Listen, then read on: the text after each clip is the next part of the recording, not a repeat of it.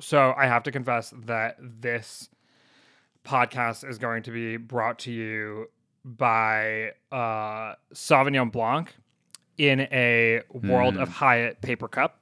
Nice. I have been in Milwaukee now for 4 days, and it is time to drink. Debate's over, folks. We are Mama has got her Pinot, and she's ready to podcast, girls. Damn. If I had only known.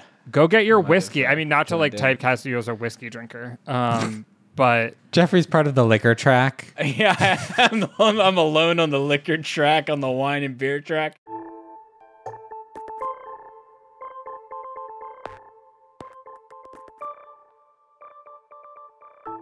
hello and welcome to this post-debate edition of the 538 Politics Podcast. I'm going to be totally blunt here. I don't have a script in front of me. I just got back to my hotel. I was in the spin room at the debate.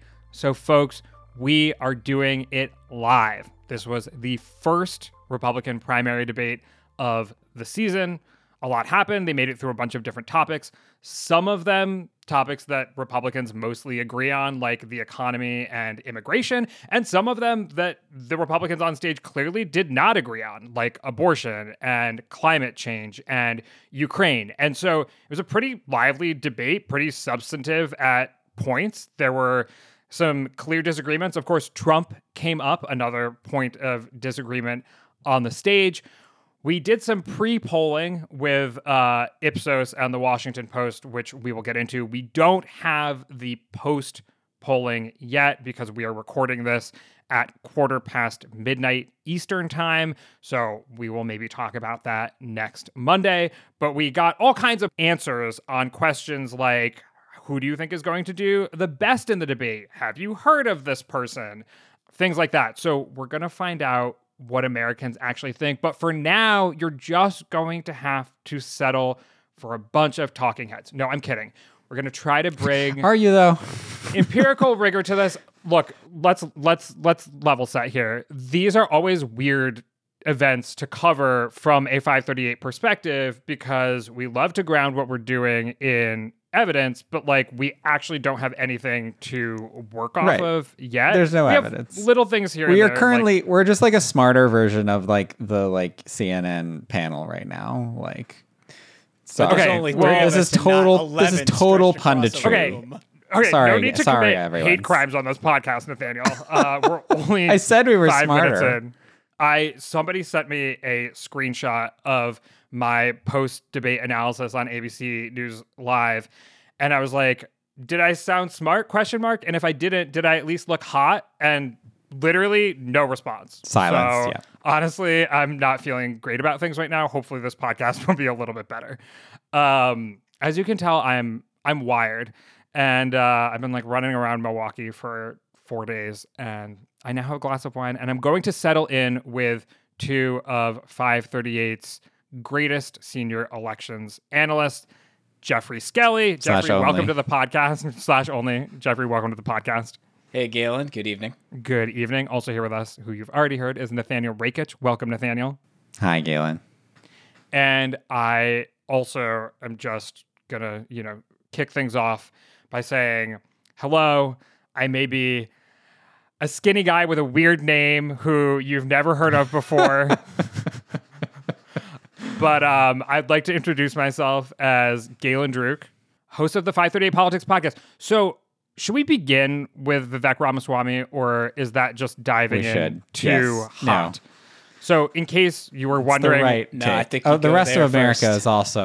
is also thinking about him right now. Googling him, so- apparently. Okay, so yes, Yeah. in case you missed the reference, Vivek Ramaswamy introduced himself as a skinny guy with a weird name, which I can relate to, and is also a quote from Obama's 2004 Democratic Convention speech.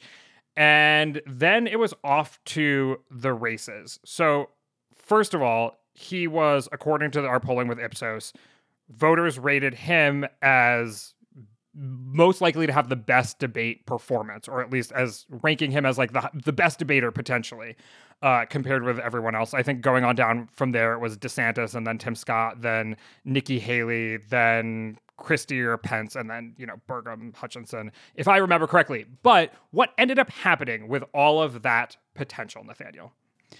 Yeah, well, his reputation, I think, really preceded him because obviously he's kind of been raising in the polls lately. He's nipping at DeSantis' heels for second place. And a lot of that is because he is this young, charismatic guy who, is, I think, telling a lot of Republican voters what they want to hear. And that, yeah, so I think it was interesting because in our poll with Ipsos and the Washington Post, there was a correlation between debate expectations and like basically how popular or how well known the candidate was. But Vivek kind of broke that pattern in that he had the highest expectations, but a lot of Republicans still said that they didn't have an opinion of him, around 60% in the poll. So I thought that was interesting. And yeah, in terms of what happened, like it was very interesting. He was literally center stage of the debate. He got into it a lot with the likes of Christie and Pence, who had some pretty pointed comments about like his age and inexperience. And, Christie did not like that comparison to Obama. And it was basically like, we're Republicans. We don't want, like an Obama. So I thought that was interesting. Clearly, I think a lot of candidates felt, like they needed to take him down. It's going to be real interesting to see if they did, because just based on, so like he had some, like he was well-spoken in the debate. He had some moments that were really well received by the crowd in the hall, some moments that were not. And as we alluded to earlier, based on Google Trends data, he was more Googled than any other candidate during the debate, like 3 times more Googled than Ron DeSantis and Nikki Haley, who were kind of tied for second place. But that doesn't necessarily mean anything, right? It's like, this is a new guy who a lot of people haven't heard of. People have heard of Chris Christie before. They've heard of Mike Pence, obviously, Ron DeSantis, but like there's this new guy and they're Googling him. So that makes sense. What's really going to be interesting, and what I'm really curious to see the results of our Ipsos poll are like, did people have a positive impression of this? Or did they have a negative impression? Was it mixed? I don't know. I'm curious to see, but I feel like that 60% number of people who don't have an opinion of Ramaswamy, that's going down. I'll be curious to see whether it is kind of good or bad for him. Yeah, Jeff? I think probably the more interesting thing to me was sort of the approach that the other candidates took in taking him on. Because obviously he was getting a lot of screen time, and because he was involved in a lot of back and forths, he got even more screen time, because if he was mentioned, he got, oftentimes he was able to issue a rebuttal, essentially. So for instance, with Mike Pence definitely took an approach of saying, I've got experience. We don't need somebody who's so young and has no governing experience, et cetera. Which is a really interesting approach to take in a Republican primary, considering Donald Trump won the 2016 primary in part because he was the outsider who promised he could fix things, right? And Ramaswamy was definitely echoing a lot of that same sort of sentiment in the appeals he was making to the audience. So to me, it's interesting to hear, experienced politicians on a stage trying to take down the outsider guy. When being the outsider guy in recent times has perhaps been a good place to be as a Republican candidate. And so I that's why, to Nathaniel's point, I'm really interested to see how people respond to Ramaswamy and the attacks on him and the back and forth in the debate, and whether or not his favorability goes up, his poll numbers go up, or do they go down? We'll see, because I'm not really sure those attacks worked. I saw things a little bit differently. And of course, as we've all stated here, Americans will tell us themselves with time. But my interpretation was he wants to be mini Trump, right? He's the most enthusiastic supporter of Trump. He says he's going to pardon him if it comes to that and he becomes president. He's raising his hand when it says like, okay, I won't fund Ukraine, all of the sort of Trumpiest things. And he's up there trying to, kind of be Trump. But the vibe of Vivek Ramaswamy is far more like the hashtag actually sort of, oh, I'm smarter than you. I know better than you. Like, I raise my hand in class all the time and, argue with the professor or disagree with, that kind of vibe, as opposed He's to section kid. Boss man who's just like, you have a small dick, Marco Rubio. Like, I am going to stop illegal immigration in America. Like that. 5:38 it's like after dark. 2 very different vibes. You know what I mean? I know what he was going for, but I think it came off as like almost hopped up on stage, like seeing his energy versus Mike Pence in particular, where he's measured and he keeps going, no, I'm a conservative and I believe in the Constitution and so on, compared to Vivek Ramaswamy talking a mile a minute, felt a little like not Trump vibes, if that's what he was going for. Well, no, I think you'd rather have that Ramaswamy energy than the Pence energy, right? Because like it is more animated and like that's good. And I hear what you're saying about that, like Trump is even better, kind of a third approach that's more appealing because Trump is engaging while also kind of being, speaking domineering. And he kind of speaks like, like he's not like terribly like eloquent speaker. He speaks very straightforwardly, which is but appealing, he gets you to laugh with him, not at him. Right. And he's funny worry and stuff. that Vivek himself was was like kind of crossing the line into like you're a little bit not. He's not inviting you in, and you're laughing with him.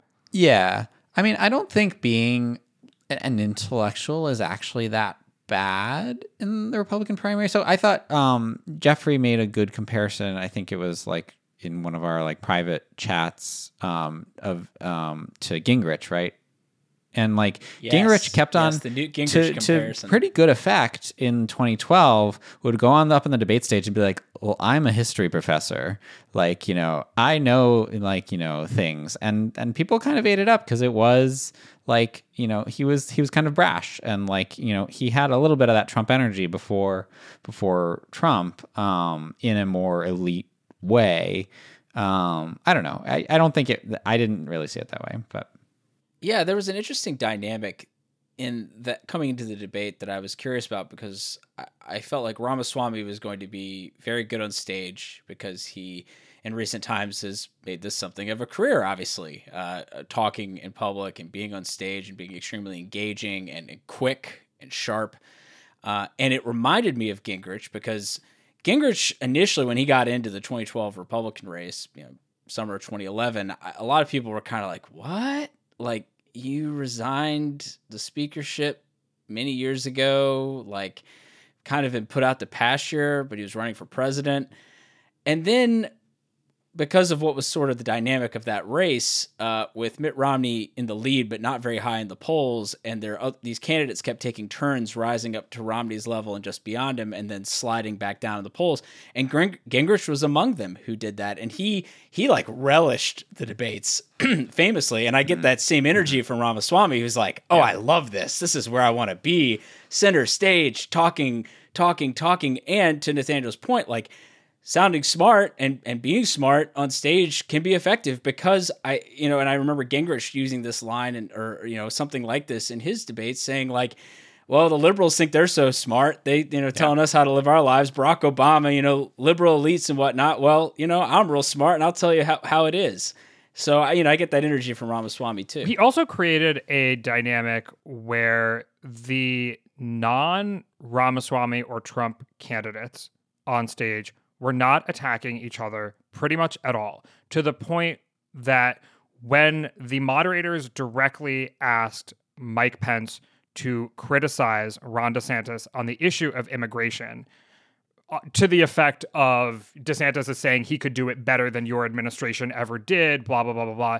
Pence did not even mention DeSantis. He just went on to talk straight about, we reduced X and Y by 90%. I don't know the exact statistics, and I haven't fact-checked it. But it was really, the attacks were only coming for Ramaswamy and then also for Trump. I mean, specifically from Christie and Hutchinson and Pence to a large degree. But it was not like a 2016 debate where you had everyone just sort of fighting each other at every opportunity. It was really the sort of crowd versus Trump and mini Trump. Yeah, although I think that's true, Galen, but there was also the abortion question where Pence did pounce on DeSantis, who, the moderators asked DeSantis if he would sign a national abortion ban, and he kept on evading the question, and Pence basically jumped on that. And obviously Pence comes from the social conservative wing of the party, and abortion is an important issue for him, and he basically was, saying like, you should be able to lead on this issue nationally. So I think there were exceptions to that. But I agree, obviously, the Ramaswamy thing. Although I also think they didn't talk about Trump that much, right? Like in the first half of the debate, we had a stat because we had a running transcript going. They only mentioned Trump by name 5 times in that first hour, and before the moderators outright asked about the quote unquote elephant not in the room. And so I thought that was interesting, since obviously that's been a theme of this primary, is that, the other Republican candidates aren't attacking Trump, but he's got a majority of support. So like, if you want to win, you're going to have to get some of that support, and you're going to have to bring him down eventually. And like, how do you do that? And if anything, like having him not in the room would, I think, make it easier to like make swipes at him and like get away with it, quote unquote. But people didn't really do that, except for the people who have been doing that for a long time to not very good effect, like Christie and Hutchinson. Not that they didn't do it to good effect on the debate stage, but that their message has not worked so far in terms of getting right. That's what Trump I mean. Right. supporters to not support him anymore. I think there's a lot to talk about here, and we're probably going to have to save some of it for next Monday, especially the counter programming from Trump, which I have not had the opportunity to look at. So it has not skipped my mind. It's just we haven't watched it, so we can't talk about it. But I think then maybe the next person on the list of people to talk about is Haley. She probably had, like, gun to my head, I know we hate to do this, but if you're like, who won the debate, I would say Nikki Haley did. Anyone really? Oh, okay. I thought that was going to be the consensus take. And it's hard because like and I was taught, man on the street. I was walking back to the hotel alongside people who were watching the debate. And I was talking to some DeSantis supporters I was like, what did you think of Nikki Haley? They're like, oh, she kicked ass, blah, blah, blah. She did a really good job. And I was like, what do you think about her in general? They're like, she's one of the ones where like, I don't necessarily agree with her policies, especially on Ukraine, but like, we all knew that she was really good at debates and she was good on this debate. So there's my piece of evidence. Interesting. What's your take on why she was not the winner of the debate? And if not, who it was? I don't know if I could actually pick a winner. It wasn't that kind of debate, I don't think. Yeah, I think that's the challenge. Like, in a lot of ways, I felt like Mike Pence did a good job in terms of sort of articulating things when things the came world to him. according to Mike Pence. Except yes. I also, but I also know that he's in a really tough spot in terms of having any chance of winning, because a lot of Republicans don't like him after January 6th. And even though he gave sort of an eloquent defense of what he did that day, and there were other Republicans on stage, including DeSantis, said, yeah, sure. Almost all of them right said thing. that. Basically pretty much all of them. In fact, one person who didn't say anything was Ramaswamy, which would have been interesting to hear if they had sort of more pointedly asked him if Pence did the right thing. But Pence winning a debate, that isn't going to win a debate for him, because that's what Republicans associate him with the most, and he's got negative net favorability among Republicans right now. And so this being the focal point isn't exactly going to improve his position. So I guess maybe in that way, if it's not Ramaswamy, then maybe Haley does have a decent argument, But I think the challenge for a lot of the candidates was just like having enough time to say things. Like, I mean, we could talk about Tim Scott at some point, but I felt like he was kind of in a different debate. Yeah, frankly. I kind of forgot he was on stage for periods of time. Yeah, so we have data on speaking time. And so the two candidates who spoke the least were the two on the fringes, Asa Hutchinson and Doug Burgum. But Tim Scott spoke the third least. He spoke for only 8 minutes and 15 seconds. And yeah, I totally felt the same way. And I think what's important about that is that going back to our Ipsos poll, Hutchinson and Burgum had the two lowest expectations. I think like basically the story with them is that like nobody really knows who they are. Nobody expected great things out of them, and nobody really heard much out of them today, and they didn't make an impression. Tim Scott did have high expectations. He was third after Ramaswamy and DeSantis in the expectations, but he really didn't make a splash. He had that low speaking time, as I mentioned. So I feel like he's going to be seen as kind of the loser in the expectations game. Yeah, and sort of to that point, like the thing about Scott is that he seems to have a lot of potential still. He's definitely very well liked, has very strong favorability numbers among Republicans who have heard of him or are familiar with him at all. But he's still not that well known, so there's more ceiling to reach for, right? But in trying to sort of stay above the fray, which I sort of expected him to do, but because the debate ended up having some real conflictual moments, the fact that he wasn't really interjecting himself into those conflictual moments meant that he was kind of irrelevant at times. They would sort of turn to him on a question and he'd give an answer that, might sound stock answer, or he'd refer something from his childhood a lot or his background, which is great because you're trying to get people to know more about you. Like, it's a totally understandable approach, and we'll see what happens with the polls. Maybe it'll have helped him to some extent, but I think the problem is because he wasn't really involved in some of the actual confrontations and wasn't interrupting. I don't think he interrupted once, whereas some of the other candidates did. That kept his he even had down. a pretty checked out moment where Yeah. Bret Baier asked, "Are you bought and paid for?" And he goes, "Absolutely." And Bret Baier's like, "No, I don't think you heard what I asked you." But also, I was asking you a question with a predetermined answer, Nathaniel, and you failed to pass the question. The way that you read Burgum and Hutchinson was savage. No one knows who you are. No one had any expectations that you would perform well. You didn't perform well. You matched expectations, which were already poor. You're irrelevant going forward, and your polls will not increase as a result. That was like truly savage. It's like truly like a Mariah Carey style. I don't know her. Did we go through the most speaking time yet? Which was Pence was number 1, Ramaswamy was number 2. Was DeSantis number 3? Christopher Christie. Christie was third. Christie did his Christie thing, man. Yeah. He was in there. He's good in debates. It was like, He's good I feel like I'm back in 2016. Like, it was he Christie, had his then like DeSantis, Chat GPT. then Haley. Yeah, I mean, the thing with Christie is that he relishes sort of these verbal conflict, and he's clearly good at it. I mean, we saw him in the 2016 cycle.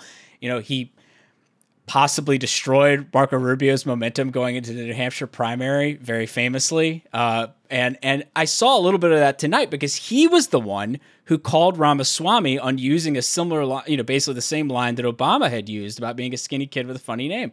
It was Christie who brought it up, which, I was just like, oh man, this is giving me some Robot Rubio vibes. So, but to some extent, I also think that the moderators were looking to Christie for conflict as well. And obviously moderators, they want to get things going. They want to have the back and forth. And Christie, as like sort of the most vocally anti-Trump candidate on stage, I mean, Asa Hutchinson is there too, but we just talked about the fact that he is largely irrelevant.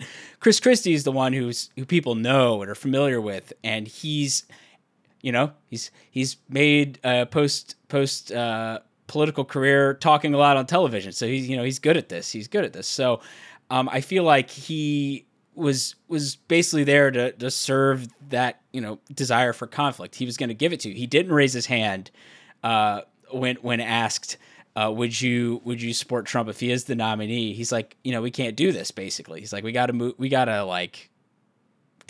move beyond this Trump disease, essentially. Like, that was sort of the way he phrased it, right? Trump is going to be my final question in this podcast. So in case you're getting bored, don't tune out now. But just to prime the pump, before we get to that conversation, we got to talk about DeSantis, because according to that Ipsos polling, DeSantis had the most sort of potential energy going into the debate, because one of the questions that was asked to Republican voters in the Ipsos poll was not who are you supporting, but who would you consider supporting? And so you can list any number of candidates. It was somewhere in the range of 2/3 said Trump. DeSantis was the only other person with a majority. It was 51%, the slimmest of majorities. And then pretty much everyone else that you would think of as a mid-tier candidate was a quarter or less. So like Haley, Scott, Ramaswamy, Pence, I think, was a quarter as well. And so basically what that means for DeSantis is people know who you are, people generally like you, and they're willing to support you. They just need a reason to say, like, yes, you are the person I'm actually supporting now. Was tonight's debate a reason to say yes?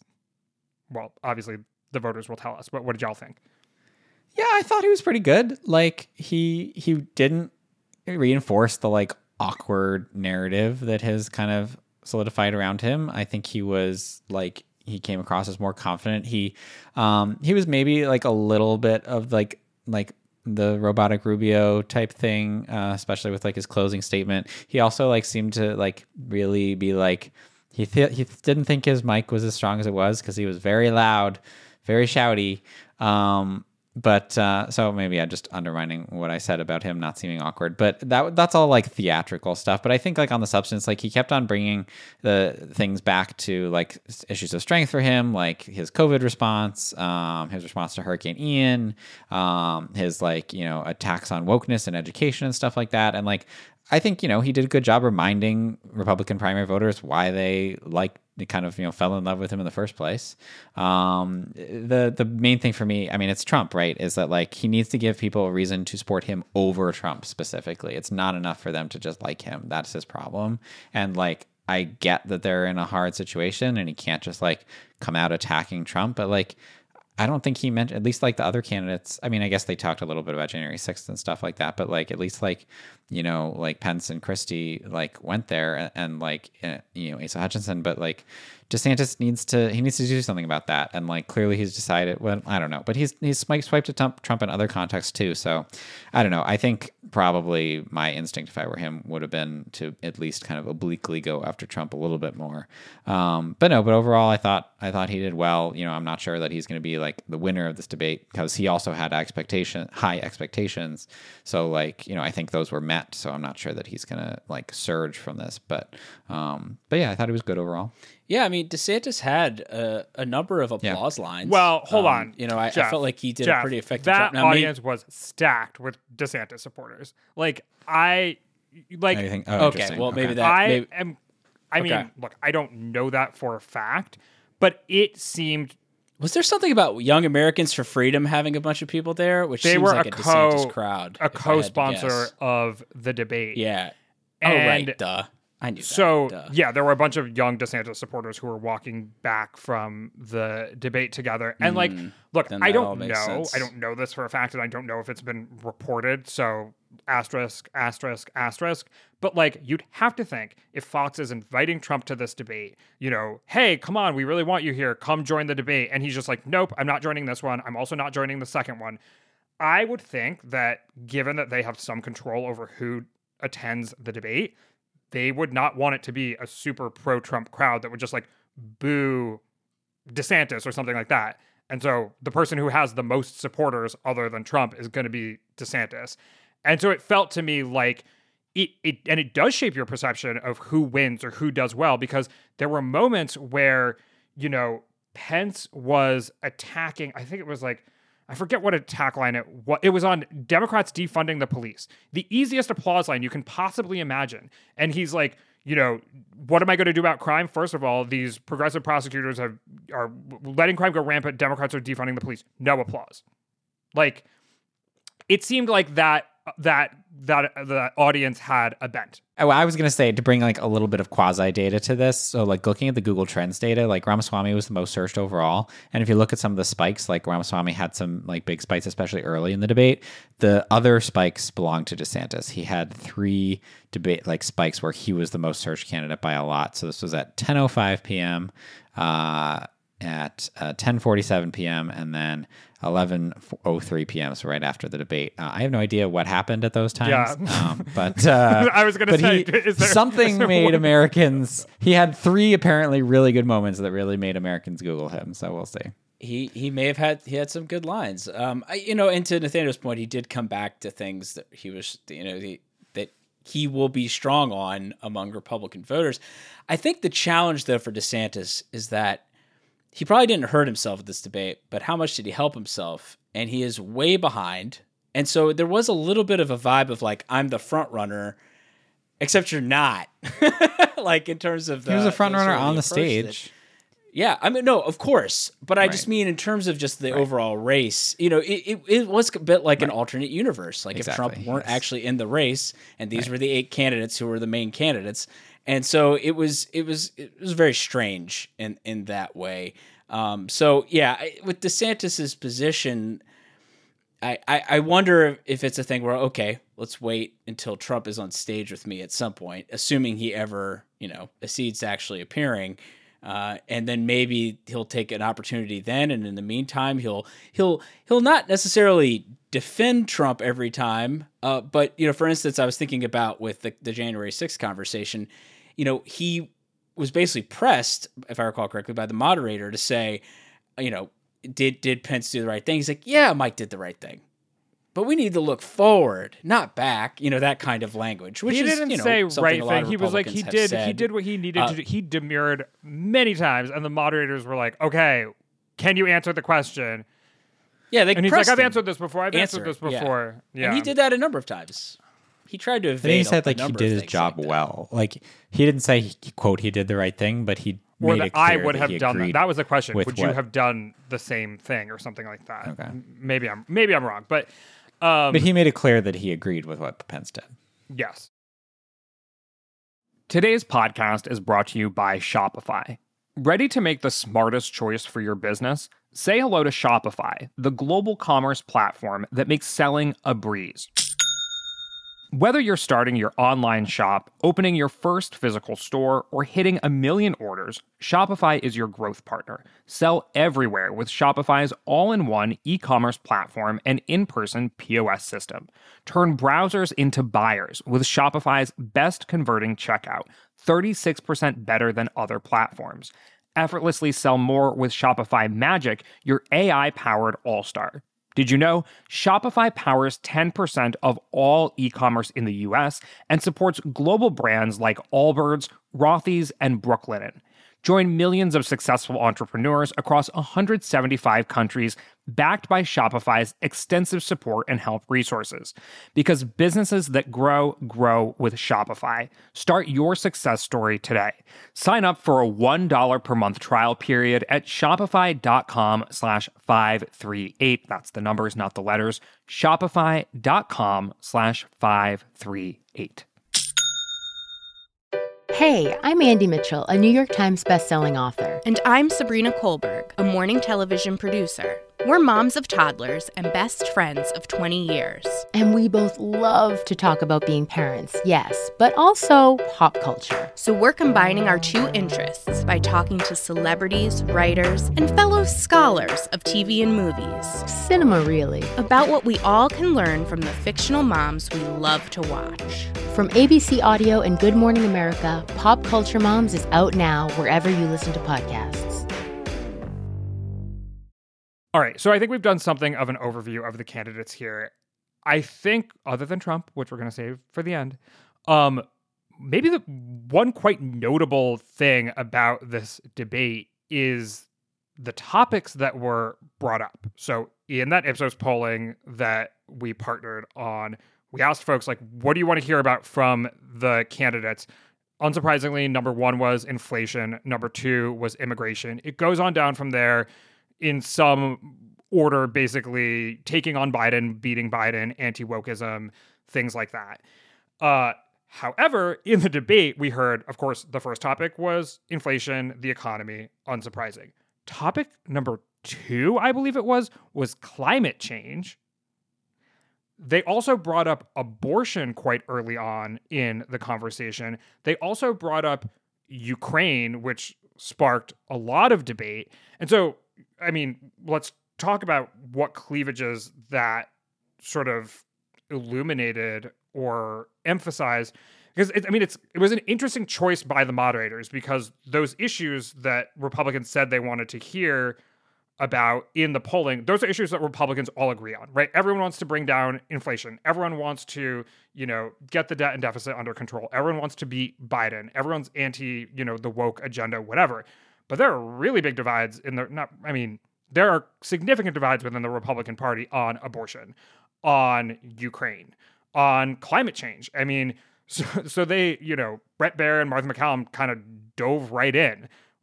And I don't know what candidates took the side of majority opinion within the Republican electorate, I guess, would be maybe the question worth asking in all of that.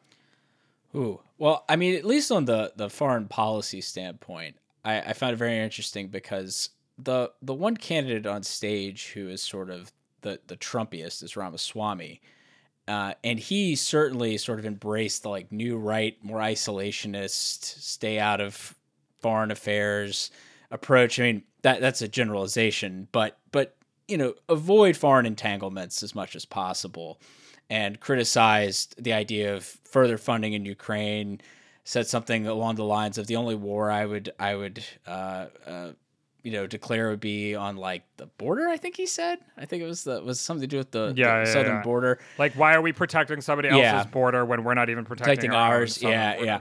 And so, but then that provoked responses from Mike Pence, Chris Christie, and Nikki Haley, who sort of defended what I would call sort of the more traditional Republican position, especially sort of the neoconservative. Like, there was a time when sort of a more interventionist, aggressive foreign policy held sway as like a dominant viewpoint within the Republican Party, and Trump's elections sort of switched things on that, and that became more of a minority viewpoint. And so with the polling on Ukraine, we now see more Republicans oppose further funding, oppose further aid, and further involvement. And it's been trending down in that direction, but they were more skeptical to begin with. And maybe something, Biden had something to do with that too. But I did find in particular, there was a moment where Nikki Haley, right after Mike Pence had said something, I think, similar, but was basically like, you have no foreign policy experience, Vivek Ramaswamy. And Ramaswamy like shot back with, criticism of like, experience is not any sort of guarantee of being great on it. But I was getting a little bit of the same feeling that I got when we watched the Democratic debates in the 2020 cycle, especially early on, when you had a number of notable women candidates on stage who were elected and had, deep elected experience, governing experience, facing Pete Buttigieg, who was a mayor of a small city in Indiana. And seeing like pictures of like Amy Klobuchar standing next to Pete Buttigieg with and a Nikki weird Haley name next to Vivek. Yeah, exactly. Right. I mean, exactly. So anyway, it was a fascinating example of sort of the split on foreign policy within the Republican Party, but also the sort of more experienced elected officials, in this particular case, a woman, the lone woman on stage, versus the young guy, sort of outsider. Yeah, I thought that was almost the moment of the debate where it was maybe the highest pitch, and Haley landed probably the sharpest attack, which also, speaking of Haley's positioning, she was very direct about abortion, and that was a clear sort of dividing point on stage. Now, Republicans don't want to hear more about abortion. It's not a priority for them, as you wrote on the live blog, Nathaniel. How did that all go over? Like, who lined up on whose side?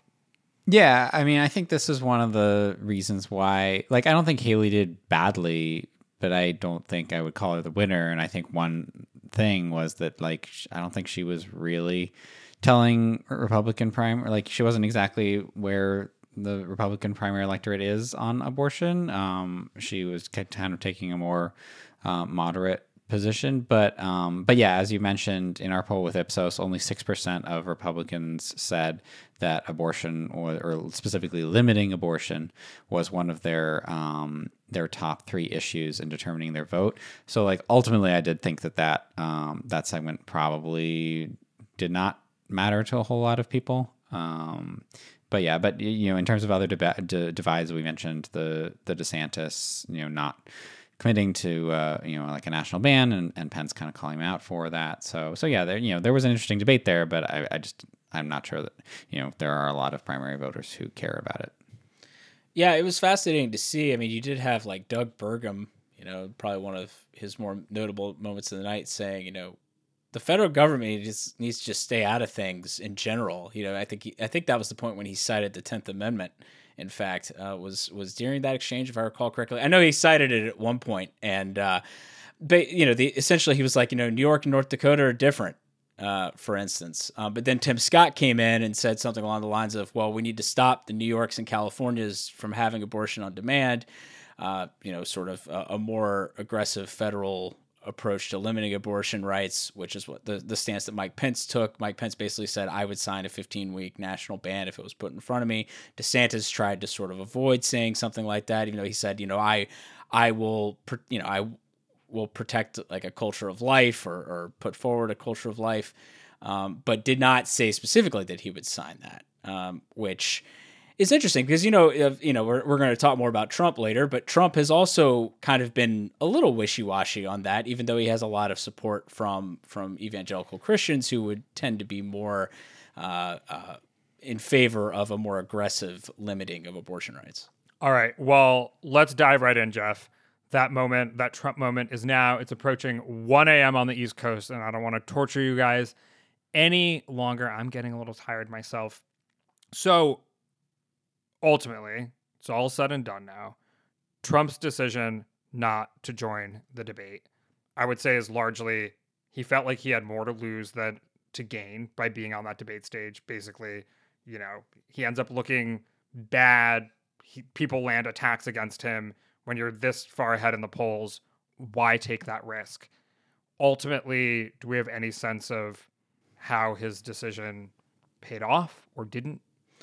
I think my instinct is that it probably paid off.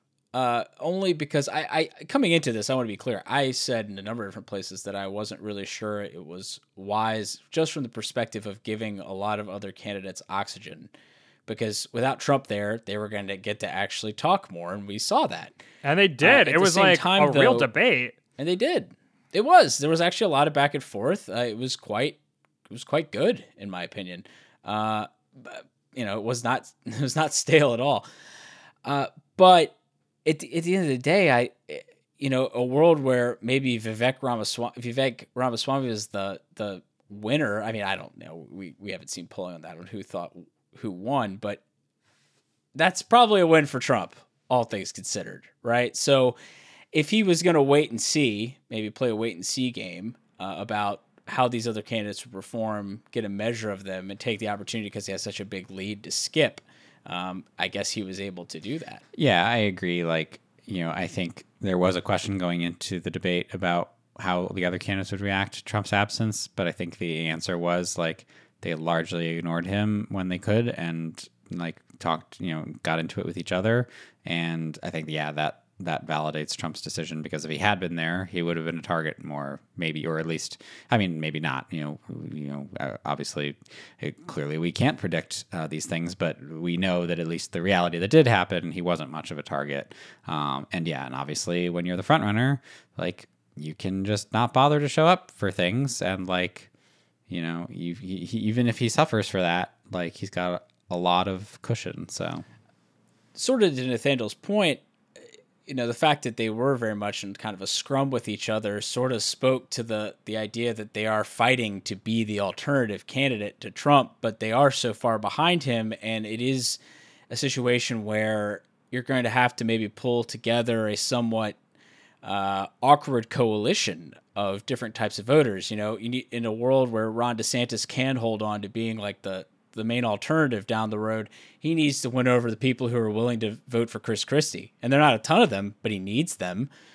So that's sort of the challenge here. And the way they were fighting with each other, it's kind of like fighting for the scraps at Trump's table, frankly. Yeah, I was talking to someone today about this primary and how it feels like we're all just going through the motions, and there are all these candidates who are going to the state fair and doing all the things you're supposed to do, but everybody's just kind of ignoring the fact that Donald Trump is way ahead, and ultimately who finishes second through ninth isn't going to matter that much, and something needs to fundamentally change before any of this matters. And this debate they were talking on Fox News afterward about this felt just like an undercard debate, and it was a bunch of candidates who are, unless something dramatically changes, are not going to be the Republican nominee for president. And to some extent, why did we just spend 2 hours doing this? 2028. Yeah. What? That's why. What about, all of Trump's supporters were around the Pfizer forum with signs that said VP sweepstakes or what, essentially this is tryouts for the VP position. You know, who's to say? Who's to say, really? Not me. It's too early. But I did have a moment where I left the spin room to go use the porta potties, which were outside around the corner in very hot Milwaukee. Thanks, folks who planned the debate. I promised I would get my complaint in just at the very end. At the very end, I did some complaining before the podcast began as well. But I know that you're not here to hear me whine Listeners, about how hard life is for journalists. You know, somebody has to pay for that Dominion settlement, and who knew it was going to be me? But I was like in the porta potty thinking like, oh, okay, like, yeah, this debate is going to end. People will have done just fine, and everyone's going to focus on Donald Trump turning himself in Fulton County on Thursday. I was going to say tomorrow, but it's now officially Thursday. So we will see. We still got 5 months before the Iowa caucuses, folks. So, I mean, 4.5 months before the Iowa caucuses, folks. So, you know, I don't know. You can never be too careful in coming to, you know, overly confident conclusions. So we shall see. But folks, Jeff, Nathaniel, it's far from over, but it might be over. We just don't know. We will only know if it was over when it was over. And we see that it's over. This is my words of wisdom at 1 a.m. Eastern. Even though it's over, is it ever really over? Great point. Great point. Okay. So, on that note, Jeff, Nathaniel, thank you so much. This has been a blast. Good night, Kaylin. Sweet dreams in your great. hotel. I hope you find your headphones. Me too. I was losing my mind. In addition to complaining, I was also losing my mind because I can see on my phone that my AirPods are in this hotel room, but I have no idea where they are. And I have checked literally everywhere. I hate that feeling. Anyway, I don't have a script in front of me, so let's see if I can just do this off the top of my head. First and foremost, Tony's on vacation. So, Tony, I hope you're enjoying vacation, but Cameron Chertavian is here in the control room, virtual control room. He's also editing this podcast today. So thank you, Cameron. You're a hero because I'm going to go to sleep when this is done. So thank you. If you'd like to get in touch with us, you can email us at podcasts@538.com. You can also tweet at us, or I forget if there's another option. If you enjoy so many this listeners podcast, could do this from memory, Galen. I know. This is embarrassing. I probably. God, this is really embarrassing. You can X at us. You can X at us. If you like this podcast, leave us a rating or a review in the Apple Podcast Store, or tell someone about us. You can also leave a rating or review wherever you listen to your podcasts, assuming that it's not just the Apple Podcast Store. And you don't just have to tell your friends about us. You can tell even your enemies. In fact, if you don't like this podcast, tell your enemies about it. Make them listen to it. Thanks for listening, and we'll see you soon.